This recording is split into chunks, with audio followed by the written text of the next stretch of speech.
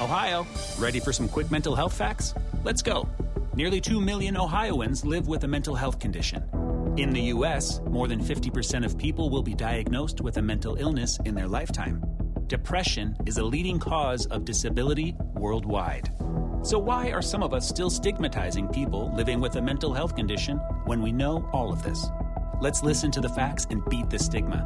Ohio, challenge what you know about mental health at beatthestigma.org. The following podcast is for parents, maybe not for kids. Hello and welcome to Mom and Dad Are Fighting, Slate's parenting podcast for Thursday, December 3rd, the Spoiling Santa edition. I'm Dan Kois. I'm a writer at Slate and the author of the book How to Be a Family. I'm the dad to Lyra, who's 15, and Harper, who's 13, and we live in Arlington, Virginia. I'm Elizabeth Newcamp. I write the homeschool and family travel blog Dutch Goose. I'm the mom to three littles, Henry, who's 8, Oliver, who's 6, and Teddy, who's 4, and I'm living in Navarre, Florida. I'm Jamilah Lemieux, a writer, contributor to Slate's Care and Feeding Parenting column, host of Slate's The Kids Are Asleep, and mom to Naima, who is 7, and we live in Los Angeles, California. On this week's episode, Christmas is coming. Santa's packing up a sleigh. Parents are agonizing, as always, about gifts. We've got a question from the parents of a 6-year-old who has some doubts about Santa and is basing her continued belief on whether or not she gets a pony for Christmas. We'll also be advising an older sister who's worried about her high school-aged brothers slacking in remote school. On our Slate Plus bonus segment this week, we'll be discussing mall Santas behind plexiglass, Zoom Santas, and all the other ways that St. Nick is trying to make it through 2020. And as always, we have triumphs, we have fails, and we have recommendations. But first, I want to throw it over to Jamilah, who's got a listener shout out. Yeah, I just briefly want to send some love to Miss Vicky, who is a listener to the pod. Vicky is the cousin of Stefan Wynn, who was my intern for many years, longer than the internship program technically should have lasted. But we just found a love for each other. And, you know, he wanted to be in the Ebony office and we wanted to have him there. And this beautiful and brilliant young man passed away unexpectedly last weekend. And Miss Vicky was kind enough to reach out to me and make sure that I was aware of what happened. And when she mentioned, she confirmed with her nephew with Stefan rather, that I was his Jamilah when she heard me join the show. It really touched me. And I just want to say in this space how much Stefan touched my life and the life of so many others, and how grateful I am to have known and loved him, and how sorry I am for your loss, and that I am thinking of you and I am here for you at this time. That's really sweet, and we're really sorry, Jamilah. Stefan sounds great. Thank you. Let's start with triumphs and fails today. And Elizabeth, do you have a triumph or a fail for us this week? I have something in the middle. There, like all things in parenthood, there are some ups and some downs in this moment. But after an amazing summer with Henry, we have entered a period of these flares again, which is something that happens with his pandas, and they're not entirely sure why. We actually suspect that maybe one of us is a strep carrier and are now just giving it to him in the house because he hasn't been around anyone else. So we just had kind of a rough Thanksgiving holiday of lots of outbursts. And with that has come this symptom of separation anxiety, which he hasn't had in a long time. And the thing is that he just attaches himself to me and he cannot leave me alone. So he follows me from room to room. He doesn't want to do any other activity. If I'm not there, he needs to just be with me.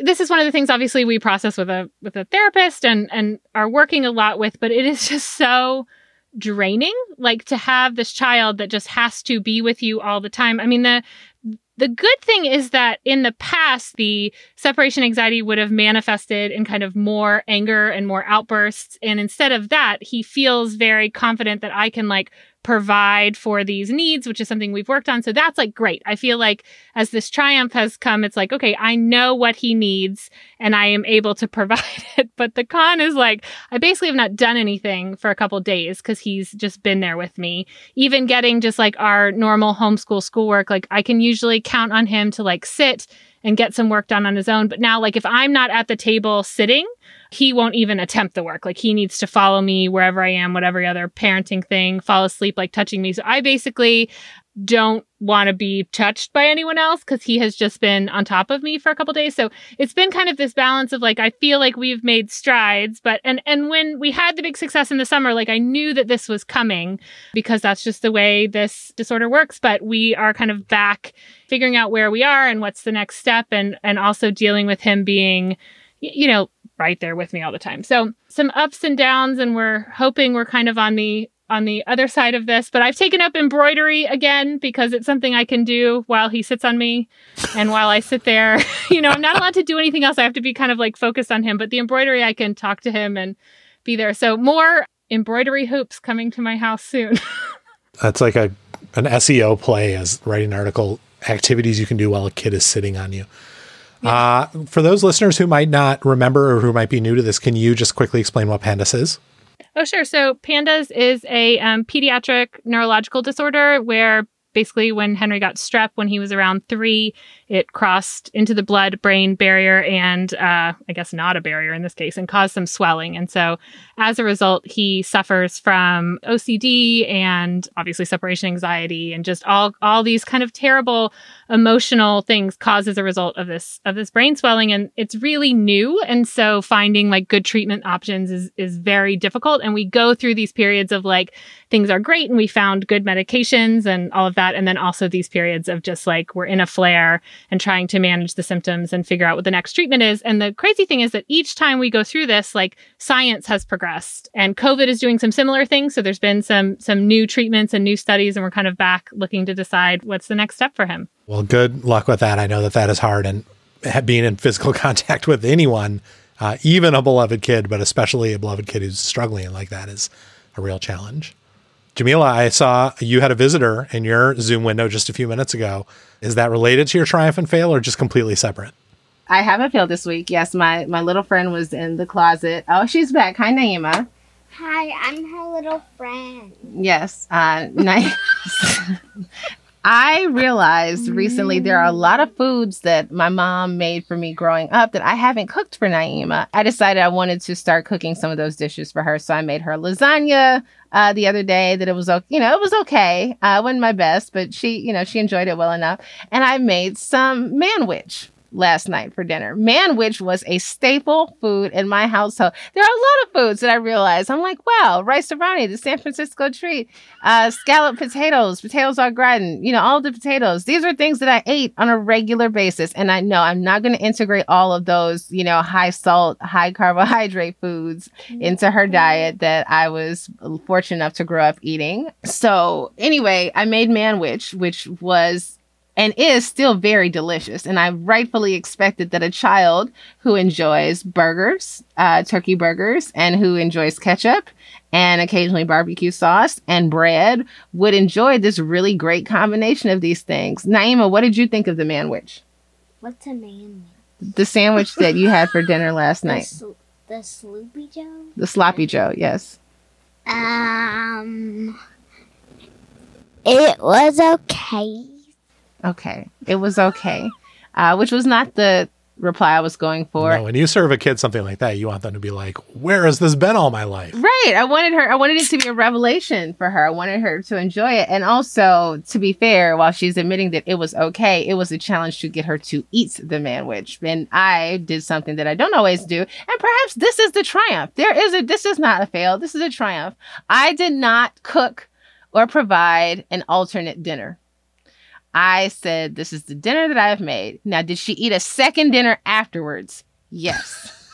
But she was just very hungry. It's just a completely separate meal that has nothing to do with the first meal. Completely separate meal has nothing to do with the first meal. It just happened to be the meal she wanted all along, which was some Campbell's chicken soup, which is a staple from my childhood that I hated, that she enjoys and requests. I would never say, like, do you just want to have this soup, even though you're not sick? And she's like, oh, on a good the day, the sun is shining, the birds are chirping, and I would like to eat Campbell's canned chicken soup for my dinner. Like, that is the choice that she's made for herself.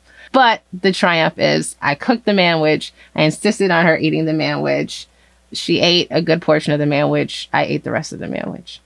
Was it as delicious as you remember? Was it your Proustian Madeline sending you back to your childhood in Chicago? It was, it was like Manwich was not like an exciting meal. In fact, there were plenty of times that I saw it and I rolled my eyes. But to be fair, I was probably eating it like every 10 days, Right. It was there regularly. But like I could always admit that it was a good meal.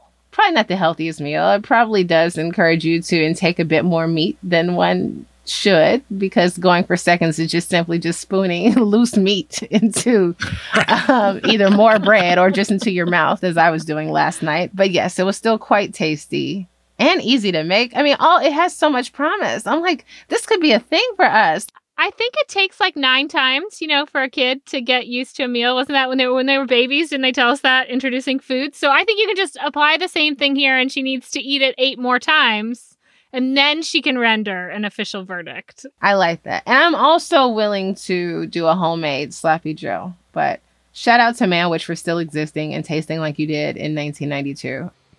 I absolutely had no idea Manwich still existed, and it's a delight to hear that. I can't think of any other food that has just one bite just took me back to a place in the way that Manwich put me on the couch for Fresh Prince of Bel-Air and getting my hair braided before bed. I was right there.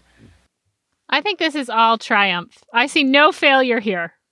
My only concern is with the gendered nature of a Manwich. I just don't know that. That is okay. I'm comfortable with that in 2020. Last night was the first time in my life that occurred to me.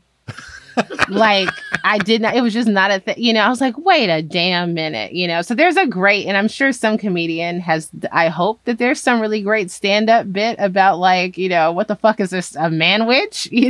Like, what exactly makes a sandwich manly? There's definitely a hack comedian who's done, well, a woman witch. Let me tell you about that. I love knowing about man witches. I can only imagine the horror on Harper's face if I attempted to serve her one. That almost makes it worth it. I might try it out because, boy, Lyra would just be that would be her dream, just a plate of meat. Naima looked at it as if, like, she gave me the face that I gave my mother when she arbitrarily pulled out some Depression-era dish that her parents made, probably out of poverty, nostalgia of their own youth, for her, that they didn't necessarily need to. Well, there were a bunch of them. Like, she made me something once that had white bread, sugar, and stewed tomatoes. And to this day, I don't know what the fuck it was. I don't know why it was. Were those the only ingredients? Maybe butter. Did your parents ever make you eat cream chipped beef on toast? No. That was a classic that I'm sure my grandmother made for my mom, that she made for us. There's just literally like roast beef, like a flour sauce, and you put it on toast. And that was a frequent dinner in our house growing up, and it definitely felt like straight out of Hooverville.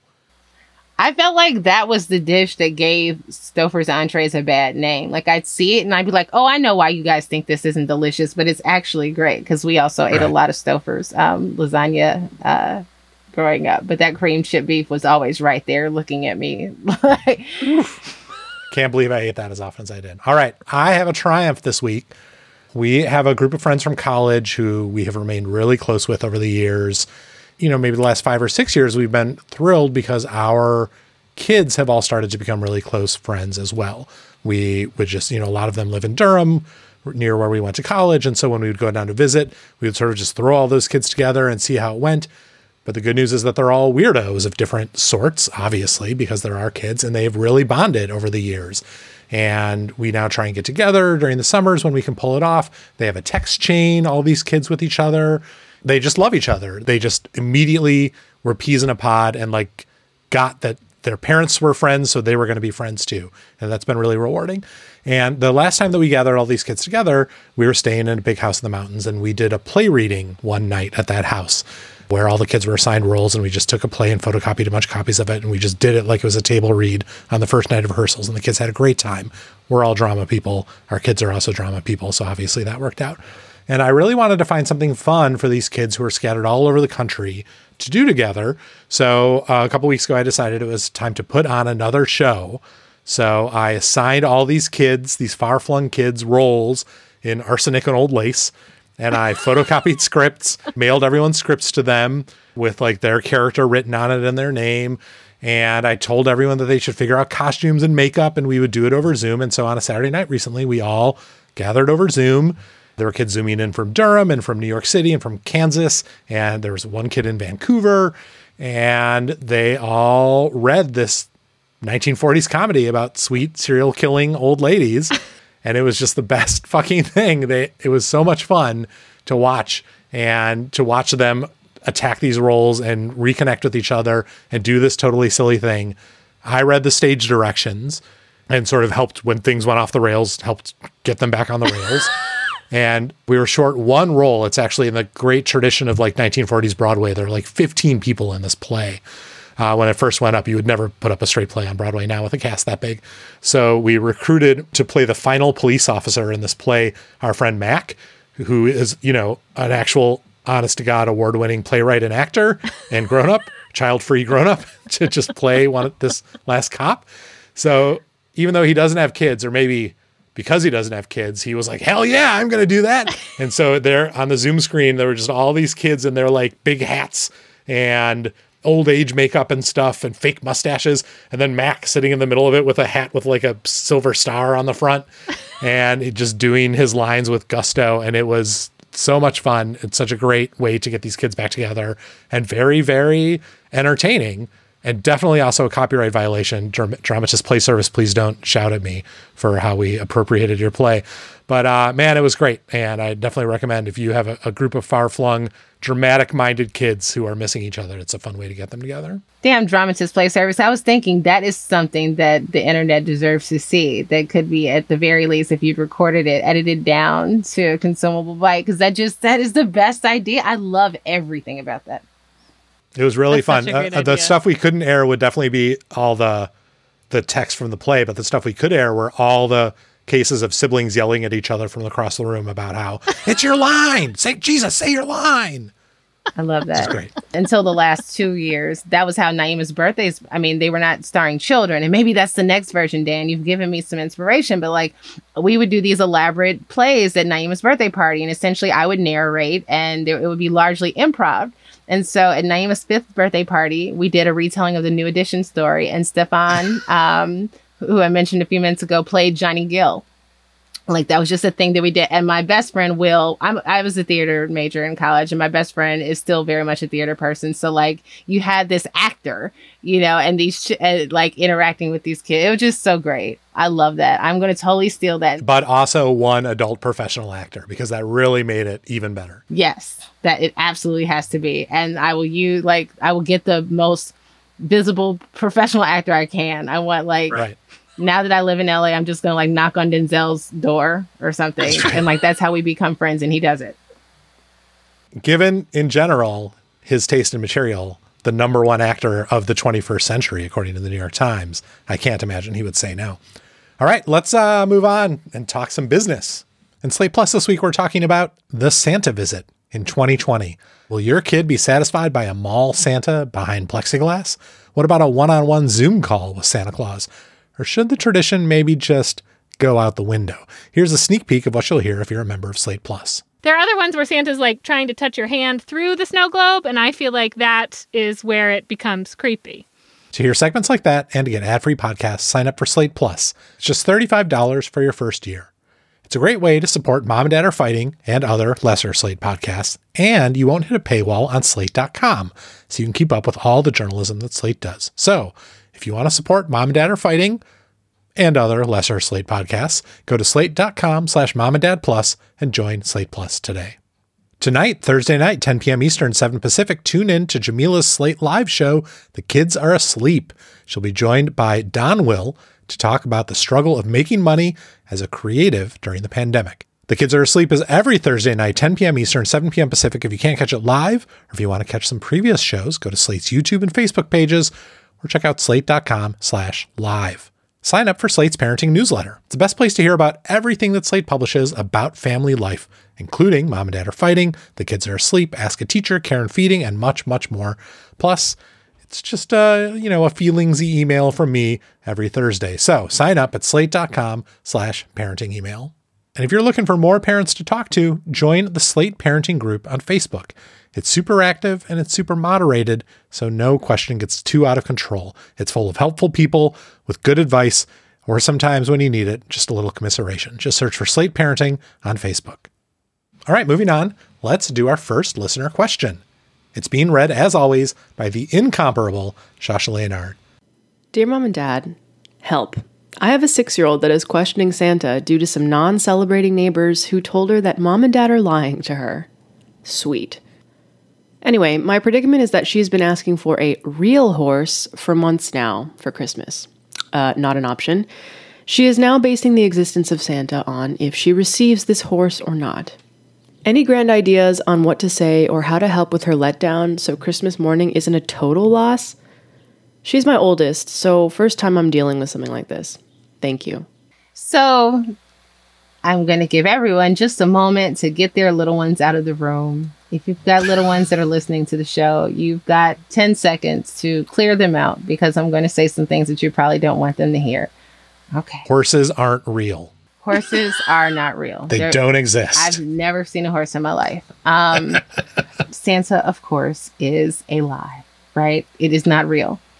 So if you are to tell the lie of Santa Claus, you are allowed to make this lie as grand as it needs to be for it to exist, as long as you think this lie is necessary for your child, right? Like they all at some point figure it out. And deep down, they all knew all along. I will personally admit that I kept the party going longer because I think I mentioned this last year. I recognized that I got 2 sets of gifts at Christmas, right? Because my father doesn't do Christmas. I got mommy gifts and I got Santa gifts. If there is no Santa, if I acknowledge what my friends are saying to be true, does that second pile of gifts go away with it? Right? Absolutely. So I held on to that as long as I possibly could. And I think in a lot of, that is part of the reason that a lot of kids are holding on. So if you want your child, and I do believe that at 6, like you could get another year, maybe even 2 out of this, right? Lean into the lie, make it bigger. You may need to have her engage with somebody who is Santa Claus. So have somebody who you've saved their name in your phone as Santa. Like Naima had believed that one of my male friends was Santa for years. And his name in my phone is still Santa. And I would call on him as a desperate disciplinary measure. When simply trying to encourage my child to do the right thing was not enough, I would call Santa on her to protect this idea of him being real. And how do you know? You've probably had to explain away some other part of the Santa myth in a way that makes sense, right? We don't have a chimney, or how does he get to everybody's house in one night? And what happens to children that, go between 2 houses? Just make the lie bigger, make it big enough for your child to be able to fit into it. And then as far as the horse goes, bring Santa into the explanation as to why a horse is not feasible. Have Santa write her a letter explaining his choice. It's not if she doesn't get the horse, it's just time to let this thing go. No, your imagination is not big enough for Santa, and I'm disappointed. Get to spinning. I mean, yeah, in a way, what you have here is a gift, right? You are not the reason this kid is not getting a horse. Santa is the reason this kid is not getting a horse. For example, due to aerodynamics and weight ratios, Santa's inability to put a horse on his sleigh, or the fact that reindeer, it's well known, hate horses and would immediately try to bite a horse if the horse was on the sleigh. There are any number of reasons that Santa could not bring a horse, unfortunately, but would be happy to bring you this horse stuffed animal or horse doll or a gift certificate for riding lessons or whatever. I do think that when the time comes and on Christmas Day, there's a horse-related gift and maybe an explanation from Santa as to why he just couldn't pull off a horse this year, I think your kid will potentially be more interested in the magic of Santa communicating with her than she will be willing to say that the lack of a horse under the tree is definitive proof that Santa doesn't exist. Okay, I disagree with both of you on the premise that Santa's not real. So I believe that obviously Santa as a person is not real. But I do think that Christmas is about Santa as this spirit of giving and of community and of Christmas kind of magic does exist. And I think there is a time at which when your children start to question this, that you get to bring them in on that kind of magic. And so instead of maybe going bigger and kind of delving deeper into the lie, you have the opportunity to sort of say, like, you are of this age now where you get to be part of this Santa magic. We here have kind of dragged, I mean, listen, my family is doing we lied to our kids about 2 siblings for a joke. So it's not about the lying necessarily. To me, it's about this idea that you can kind of blend this time when they were like true believers in all the magic into kind of this adult getting to believe and getting to do these things for other people and still receive some of that like Christmas magic. So we do have kind of the rule, like, if you don't believe, you don't receive. Like, I say that all the time. Basically, if you spoil it for someone else, then there's not going to be that fun under the tree, because as long as the little ones are sort of still playing this game and we're all doing this, then Santa is going to bring you things too, right? Like, there are going to be things under the tree.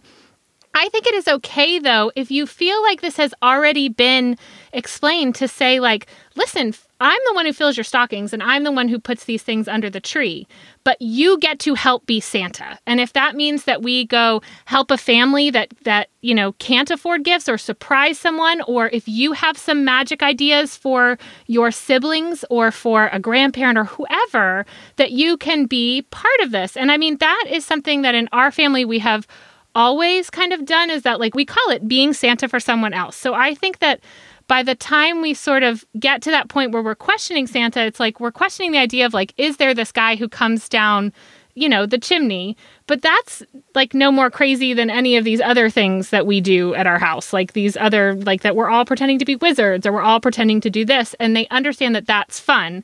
But what we do say is, like, this magic of Christmas is real. And sometimes, like, you may get something at your front door that was unexpected by someone who did something really kind for you, and that is Santa, right? So I think you have this moment here where you can kind of say, like, well, the horse isn't coming, and here's why the horse isn't coming. Like, your neighbor told you, you know, that Santa isn't real, and that's not entirely true. Like, you're right. We're the ones providing the gift, and we're not getting you a horse. You know, I think the other thing to do is, if you are going to lean in to this, because that is a perfectly acceptable way to approach this, I did want to say there's a way that you can actually have Santa mail you a letter. Like, you write the letter, but it'll be postmarked from the North Pole. So if you're worried about the disappointment or anything like that, you can also just send off a letter, as long as you do it before like the 7th or 8th. It'll be back to your house by Christmas, you know, postmarked by the North Pole. And you can look that up on the United States Postal Service website. They stamp it in. See, clearly I know all these things because we have leaned in that way. But I also think that this is the moment in which you really can just say, like, we're going to let you in on this other secret. And it's okay to not, you know, bring it along for one more time. It may be more fun for your child to help with the other kids and do some other kind of fun, magical things this Christmas for someone else. Elizabeth, that is a heartwarming and beautiful notion of what Santa is, that is absolutely positively useless for those of us who use Santa as a way to get our fucking kids to behave between December 1st and December 25th. But I commend you for it nonetheless. I have a question for both of you, which is, what, if anything, do you do about these neighbors who told a 6-year-old that her parents are lying? And also, like, are these non-celebrating folks, are these the children or the adults of the house? You know, like, I'm wondering, because those are two very different conflicts. Like, is it the kid who was trained by their kids to just, you know, say that this isn't real? Or did some mean-spirited adult just refuse to indulge you and, you know, at the very least being silent about something that exists in your home that might not exist in theirs? But I would... It did not even dawn on me that it could be adults, but that's even funnier. That's so much funnier and so much scarier. And, like, if that is the case, then we would definitely have to have a conversation. Like I've had with my siblings who do not, my sister and her child do not participate in Christmas. I said, what you do in your house is fine, but in this house, we serve Santa Claus. Okay. If it's kids, yeah, that, you know, that's a not uncommon tension. And I feel like that's not actually that hard to deal with. You don't obviously deal with the kids at all, and you don't talk to their parents about it. It's not their parents' problem, but you just say to your child, you know, lots of people believe lots of different things in lots of different houses, and people say all kinds of things. Whatever your neighbor believes really doesn't have anything to do with what we believe in our house and what you believe. And so it's up to you to decide how you feel about this thing. You can always say that if your parents don't believe, you can't, that's why he doesn't come. So that they have taken something from their child with their lack of the belief. What a gift I'm giving you, not being one of those evil parents who don't believe in Santa Claus, Yes. kid. You're I'd probably welcome. write them a letter about the Christmas spirit, leave them a gift, and sign it Santa.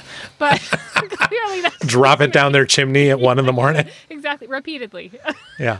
The issue with Santa aside, the question of what happens when your kids don't get the insane gift they've decided they're definitely going to get for Christmas is a recurring one that people at all different levels of belief and all different income levels deal with all the time, right?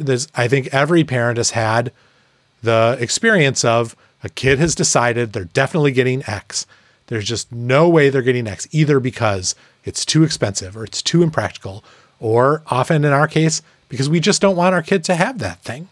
Part of Christmas is understanding that there might be some age-appropriate disappointment on your kid's part and helping them come to grips with that disappointment and be grateful for the things that they have gotten. And that can be frustrating for adults. I find it very frustrating as an adult. And thinking back to how ungrateful I often behaved when I was a kid, I'm embarrassed for myself. But that's very natural and not something that necessarily has to, quote unquote, like ruin Christmas or make it a total loss. What's going to happen is that there will be a mix of disappointment about the impossible thing they didn't get and excitement about the things that they did get. And it's totally fine for those things to coexist. They do coexist in life. Like as an adult, sometimes you're disappointed with gifts, your significant other gives you or whoever, right? I mean, I think those are very... Oh, I never have once been, Elizabeth. What are you talking about? This is for another show, but Jeff is a terrible gift giver. Oh, So that's a whole own segment. It's worse because he means well. That's actually the worst. That's he's so excited about the terrible thing he's giving you. I know it's a really, That's the it's really saddest thing. rock hard place. But I agree, Dan, that like disappointment is just something that's okay. I think you can of course mitigate that by making sure your kids' lists have multiple things on it, and you are like guiding them so that you are able to say like, yeah, but you got these things that you wanted and are more practical or that you needed. I think it's also a great time to have a conversation about wants and needs, right? Like we don't always get everything we want, and we're trying to provide, the things that you do need. I mean, Dan, in your kids' cases, though, if they didn't make the list, it's their own fault. Oh, they're not shy about making lists for us. Why don't you just give those to the grandparents? right. Because the lists are always things that we would never ask their grandparents to get them, which we're also not getting them, like, $1,000 gaming PC. Lyra, don't listen to this They too part. will be disappointed. Yeah. If Lyra does the name search in the transcript that she does each episode to see if I discussed her, she's She about to doesn't learn know- an exciting I lesson about what she's going love to get for you, Christmas. Lyra. Or what she's not getting for Christmas. All right. The other option, of course, for this listener is to just buy the fucking horse. Buy a horse. Horses are great. You'd love having a horse in the house. Let us know what happens, listener. Please drop us a line. Embrace the chance to let your child know that either Santa is all around us or that Santa definitely exists, but just that horses don't eat the same things as reindeer, so he couldn't have a horse at the North Pole, and that's the only reason you're not getting a horse. Exactly. Let us know how it goes. If you've got a question for us, email us at momanddad@slate.com or do what this listener did and post it in the Slate Parenting Facebook group. All right, let's hear our second listener question. Once again, it's being read by the unparalleled Shasha Leonard. Hi, Mom and Dad. I know it's a bit unusual for an older sibling to send in an email rather than a parent, but I'm really concerned about my brother and would love some help. I'm a 21-year-old sister to 2 high school freshmen. They're twins who couldn't be more different. My sister is an overachiever. She attends a specialized high school, has straight A's despite remote learning, and is an active member of 4 school clubs. My brother is equally as smart. He's amazing with math, and he got into a great high school. The issue is that he refuses to do the work. He's always been a bit of a slacker, but with remote learning, it's amplified. He doesn't attend his classes, he doesn't turn in his work, and when he does go to class, he doesn't participate. It's like he just stopped caring completely. Our parents have tried talking to him. They've tried taking the video games away, they've asked him if he needs tutoring, They avoid comparing the twins so he won't feel any insecurities. Our sister offers him homework help despite her own workload because she's also concerned. Even with all of this, his teachers are still calling home almost daily, and it's rarely good news. I want to talk to him, but I just don't know how. He doesn't open up to me as easily as my sister does. How do I encourage him to get stuff done? I was a slacker too through most of high school, and I managed to pull it together at the final hour to get into a great university. Should I wait for him to grow out of it like I did? What if he doesn't? Sincerely, a worried big sis. Okay, so my sister is going to find my answer like so ironic, but I'm speaking from my experience. You cannot nag someone into doing anything. I have tried. It doesn't work. Now, your children, your sibling. I love that you are writing in about your sibling. I think you're like a wonderful human being for caring. But I honestly think the only thing that you can do is be there for your brother and for your parents to like listen and be a good sounding like ear. But eventually, like, he has to decide on his own that these are things that he wants to do. And I think that for some people, the only way to do that is to have some like failure. So the more you try to do for them and you're coddling them, the more they can put things off. Whereas if you let them have some failure and realize like, okay, other people are getting into university or other people are doing these things and that's not happening for me because I'm not doing my work or because I'm not applying myself. I'm just not sure that you can make anyone do work. And if you can make someone do work, I'd like to know how, because I would like to. I'd like to hire you and bring you to my house. Yeah. Yeah. I agree. If that's I did not volunteer to take this one first, because if I knew the answer to making people do work, I would apply that within. I don't have anything for you today, and I'm sorry. I also would like to commend this letter writer for being concerned about this. She seems like a great sister, a loving sister. And I like that she has this perspective as a former fuck up who got it together, like at the 11th hour, as she says, and got into a good college. I didn't even know that was possible in the year 2020. So I'm delighted to hear that it is still possible to do basically what I did. Yeah. I do think there is one thing that this letter writer can do, which is not nagging, but which is serving as a kind of inspiration. Not necessarily an inspiration in the sense of telling your brother, hey, I know where you're at. I fucked around for 3 years and it was cool. But instead, in living the kind of fun and exciting college life that can serve as a kind of inspiration for a kid who's still trying to figure out what they want out of their post-high school life. And at some point, you hope, and I hope, and I'm sure your parents hope, your brother will decide the future I want is valuable enough to me to put in the work at this stuff, even if I don't think it's the most fun thing I could be doing right now. And your job in this family, to some extent for him, is to serve as a shining beacon of what that future can be, to be having a great time at college, to be studying things that are way more interesting than the stuff you study in high school, to be making friends and having adventures, and then coming home and telling him about these things, not as a way of saying, look what you're not going to do, dumbass, or even as a way of saying, if you don't do this, buddy, you're not going to get to have the life I can, but instead just to be there as an example of what the fun kind of life he could have if he really finally gets around to it and buckles down could be. That seems valuable to me. And it's handy to you that the best thing you can do for him right now is to just live the best possible life you can, have the most fun, and have the best college experience you can pull off. Admittedly, a tougher task than usual in the year 2020 going into 2021, but eventually, hopefully, a little bit easier. And I think if you think of yourself less as the one who's going to be able to talk to him when no one else can, and more as a person who's lucky enough to be in a position that he might want to be in the near future, I think you might have more of an effect on him than you might otherwise be able to have. Yes, I agree with that. And I also think that it's worth, it's tricky. You don't want to spend too much time rhapsodizing over, if you make some changes now that I didn't make at your age, right? Like if you can turn around things quicker than I did, you can perhaps save yourself a whole lot of money in student loans, right? That that your path can be easier if you stop the slacker stuff sooner than I did it.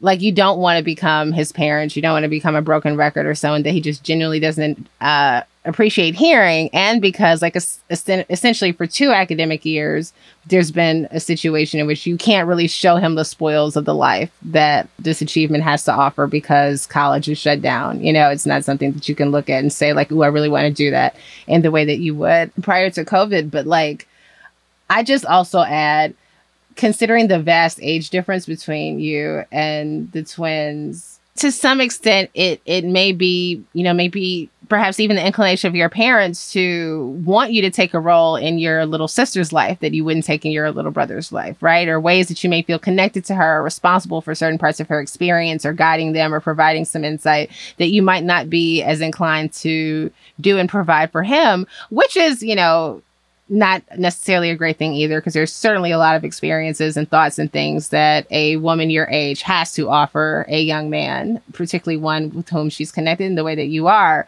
that is urgent and important to his development, just in the same way that you can be supportive of your little sister turning into a woman. But, like, this may be the twin that you talk to the most. You know, it may be that you're taking this special interest in him, and that he's and what it means to have someone take a special interest in you, you know, and particularly as somebody who is not finding that his academic life is bringing him the sort of fulfillment and affirmation, perhaps, that we might want it to, so that he wouldn't be having these challenges. Like, he's your special baby and your project and your little brother that you dote on, and you know, you're invested in this in ways that most people your age should not or would not typically be. And that's important. I also think it's totally possible that when remote learning is over, you're going to see a different set of actions from your brother. I mean, he's, you know, in 8th grade or 7th grade or whatever, he was good enough at what he was doing to get into this great high school back before there was remote learning. And when remote learning is over, I think it's totally possible that he will shape up at least somewhat.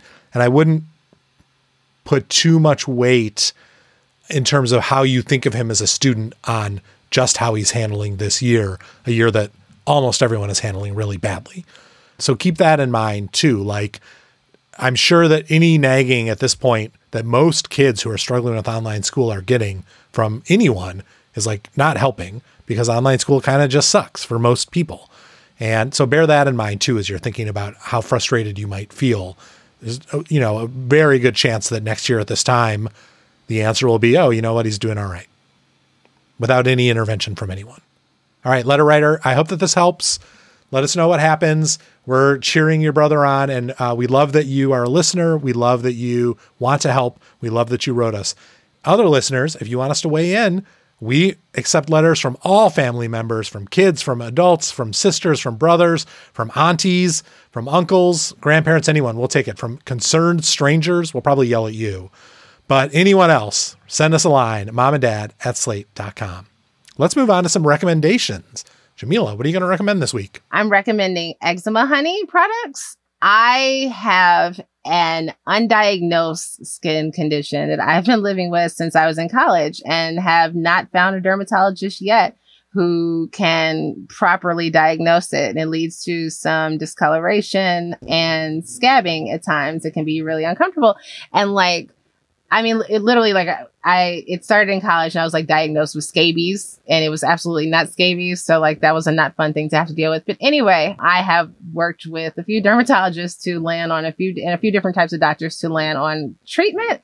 And I haven't quite found the thing that works perfectly yet. But I will say, and I've spoke to other people who have actual eczema, that these products have pampered my skin that has been brutalized by years of me putting all types of, you know, acids and lotions and things and lasers on them while trying to make them feel very smooth. And, like, eczema honey, nothing had, like, it's just, I'm kind of gobsmacked by it, like how much softer and just how much better my skin looks and feels prior to me using it. There is an oatmeal bath.